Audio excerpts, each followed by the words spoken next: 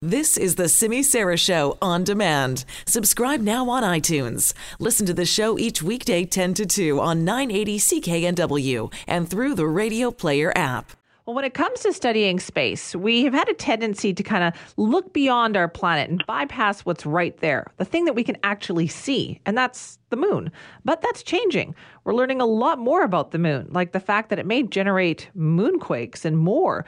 So why is that happening? What's going on? Well, Thomas Waters joins us now, a senior scientist in the Center for Earth and Planetary Studies at the Smithsonian's National Air and Space Museum in Washington, D.C. Thanks so much for joining us today. Oh, my pleasure. Thank you for having me. Are we studying the moon, do you think, more often now, like this object that we see so often? Well, I don't know that we're studying it more, but I think it's becoming, again, with interest in returning humans to the moon, it's becoming more and more a focus. I think we've had a pretty good stream of studies, and one of the kind of really interesting aspects of this study is the fact that we're combining data that was collected 40 to 50 years ago by the Apollo seismometers that were placed on the moon by the Apollo astronauts with data that's been collected much more recently by the Lunar Reconnaissance Orbiter, which is still, I'm happy to say, in orbit and functioning perfectly and taking terrific images of the surface. And that's sort of key to this whole story, was the fact that there are these, now we know, thousands of young fault scarps on the moon that had pretty much gone undetected until we got into orbit with the Lunar Reconnaissance Orbiter. And we also had, from the Apollo era, these moonquakes that had been recorded by the seismometers, but we weren't sure what their source was.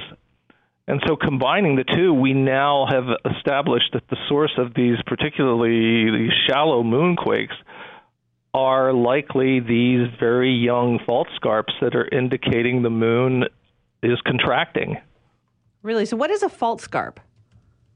Okay, yeah, it's a great question. I should define that. Yes. So a fault scarp is literally just this cliff-like feature that occurs when crustal materials are getting pushed together and literally break and are thrust up over an adjoining part. So you end up with, again, what looks like almost a stair step in the topography. If you were on the ground or on the lunar surface and looking at this thing, you'd look across the horizon and see this sort of like wall in front of you, which is, again, this fault scarp just being caused by the, again, crustal materials getting pushed up.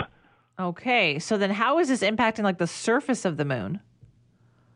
So what it does is it creates this, again, these thousands now we know of small stair steps in the topography, and it indicates that the moon has, this population of faults indicates the moon has contracted, not a huge amount, but has contracted by probably the radius change of the moon, or the diameter of the moon. Let's do radius change first. Has changed by no more than 100 meters over the last tens of millions of years.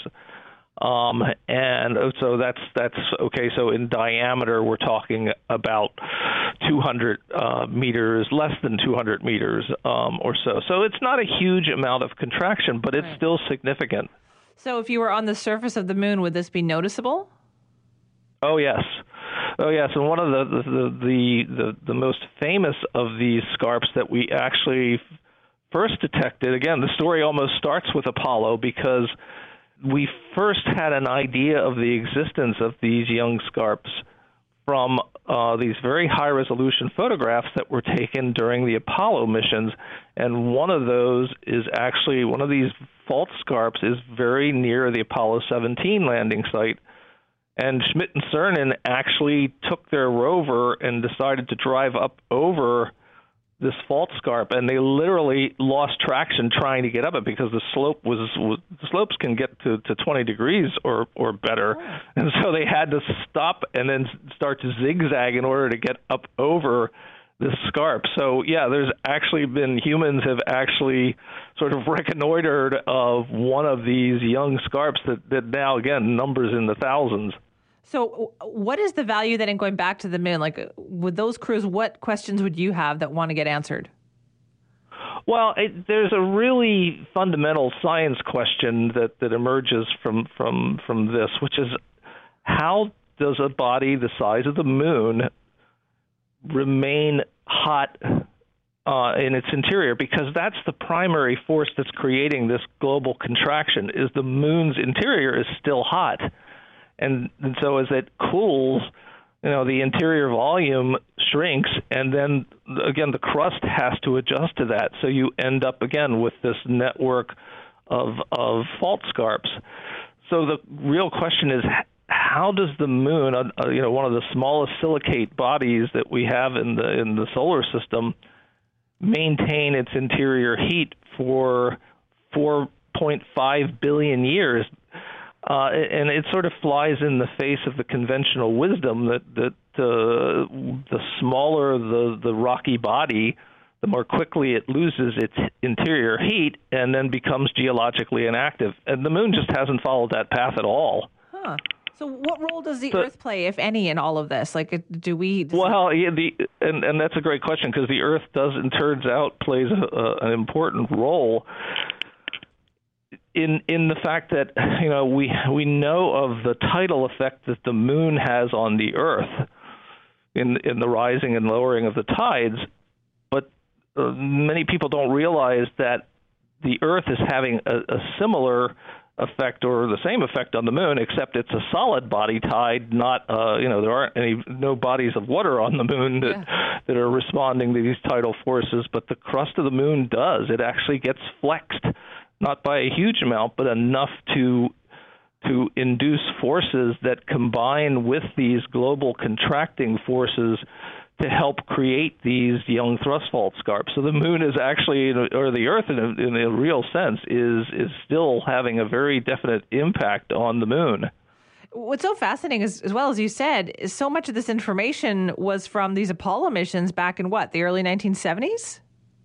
The Apollo, the first Apollo mission was essentially 50 years ago. I mean, our first landing on the moon, so with Apollo 11. But the Apollo seismometers were returning data from 1969 to 1977. So again, just an extremely valuable data set that has now again been combined with a modern data set to tell us something we didn't really know about the moon.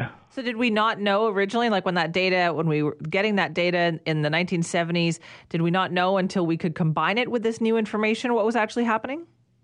That's correct. Yeah, we really couldn't connect what those moonquakes were being caused by until we had the images from the Lunar Reconnaissance Orbiter that showed us that, we have all these active, now we know to be active faults on the moon. So we're able to make the connection between a shallow moonquake and an actual now resolved and detected fault scarp.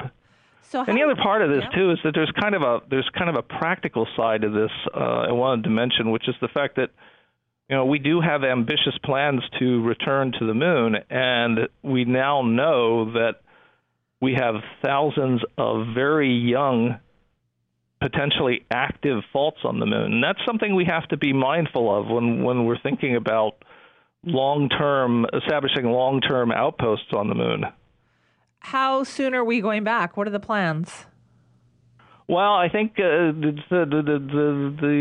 U.S. has a very ambitious plan now for NASA to return humans to the moon by 2024, and we'll see if that can be accomplished. It's a real challenge, and of course we'll take a great deal of funding to make happen. But I think even if it doesn't happen in that time frame, I think it's going to happen. There's a lot of international interest in the moon now, and making, not just visiting the moon, but actually going there and making a long-term presence. Well, it is fascinating. Thomas, thanks so much for joining us today. Oh, my pleasure. That's Thomas Waters, senior scientist in the Center for Earth and Planetary Studies at the Smithsonian's National Air and Space Museum in Washington, D.C., a place that I have always wanted to go. I've always wanted to check out the Smithsonian and all the different museums that they have there. Listen, if you want more science news, we have that for you, too. You can check out the Super Awesome Science Show with Jason Tetro. Hey, Jason, what's on the show this week? Well, Simi, this week we're going to be focusing on bees. They're a necessary part of our agriculture due to pollination, and quite honestly, many of the foods that we enjoy would not be around without them. We're going to explore how humans can help bees by giving them a home in the city, and how planting certain flowers may help them avoid infection. And we're also going to learn about the current research that's going on and how you can learn more about getting into beekeeping. All right, thanks, Jason. That's the Super Awesome Science Show. You can check it out wherever you get your favorite podcasts.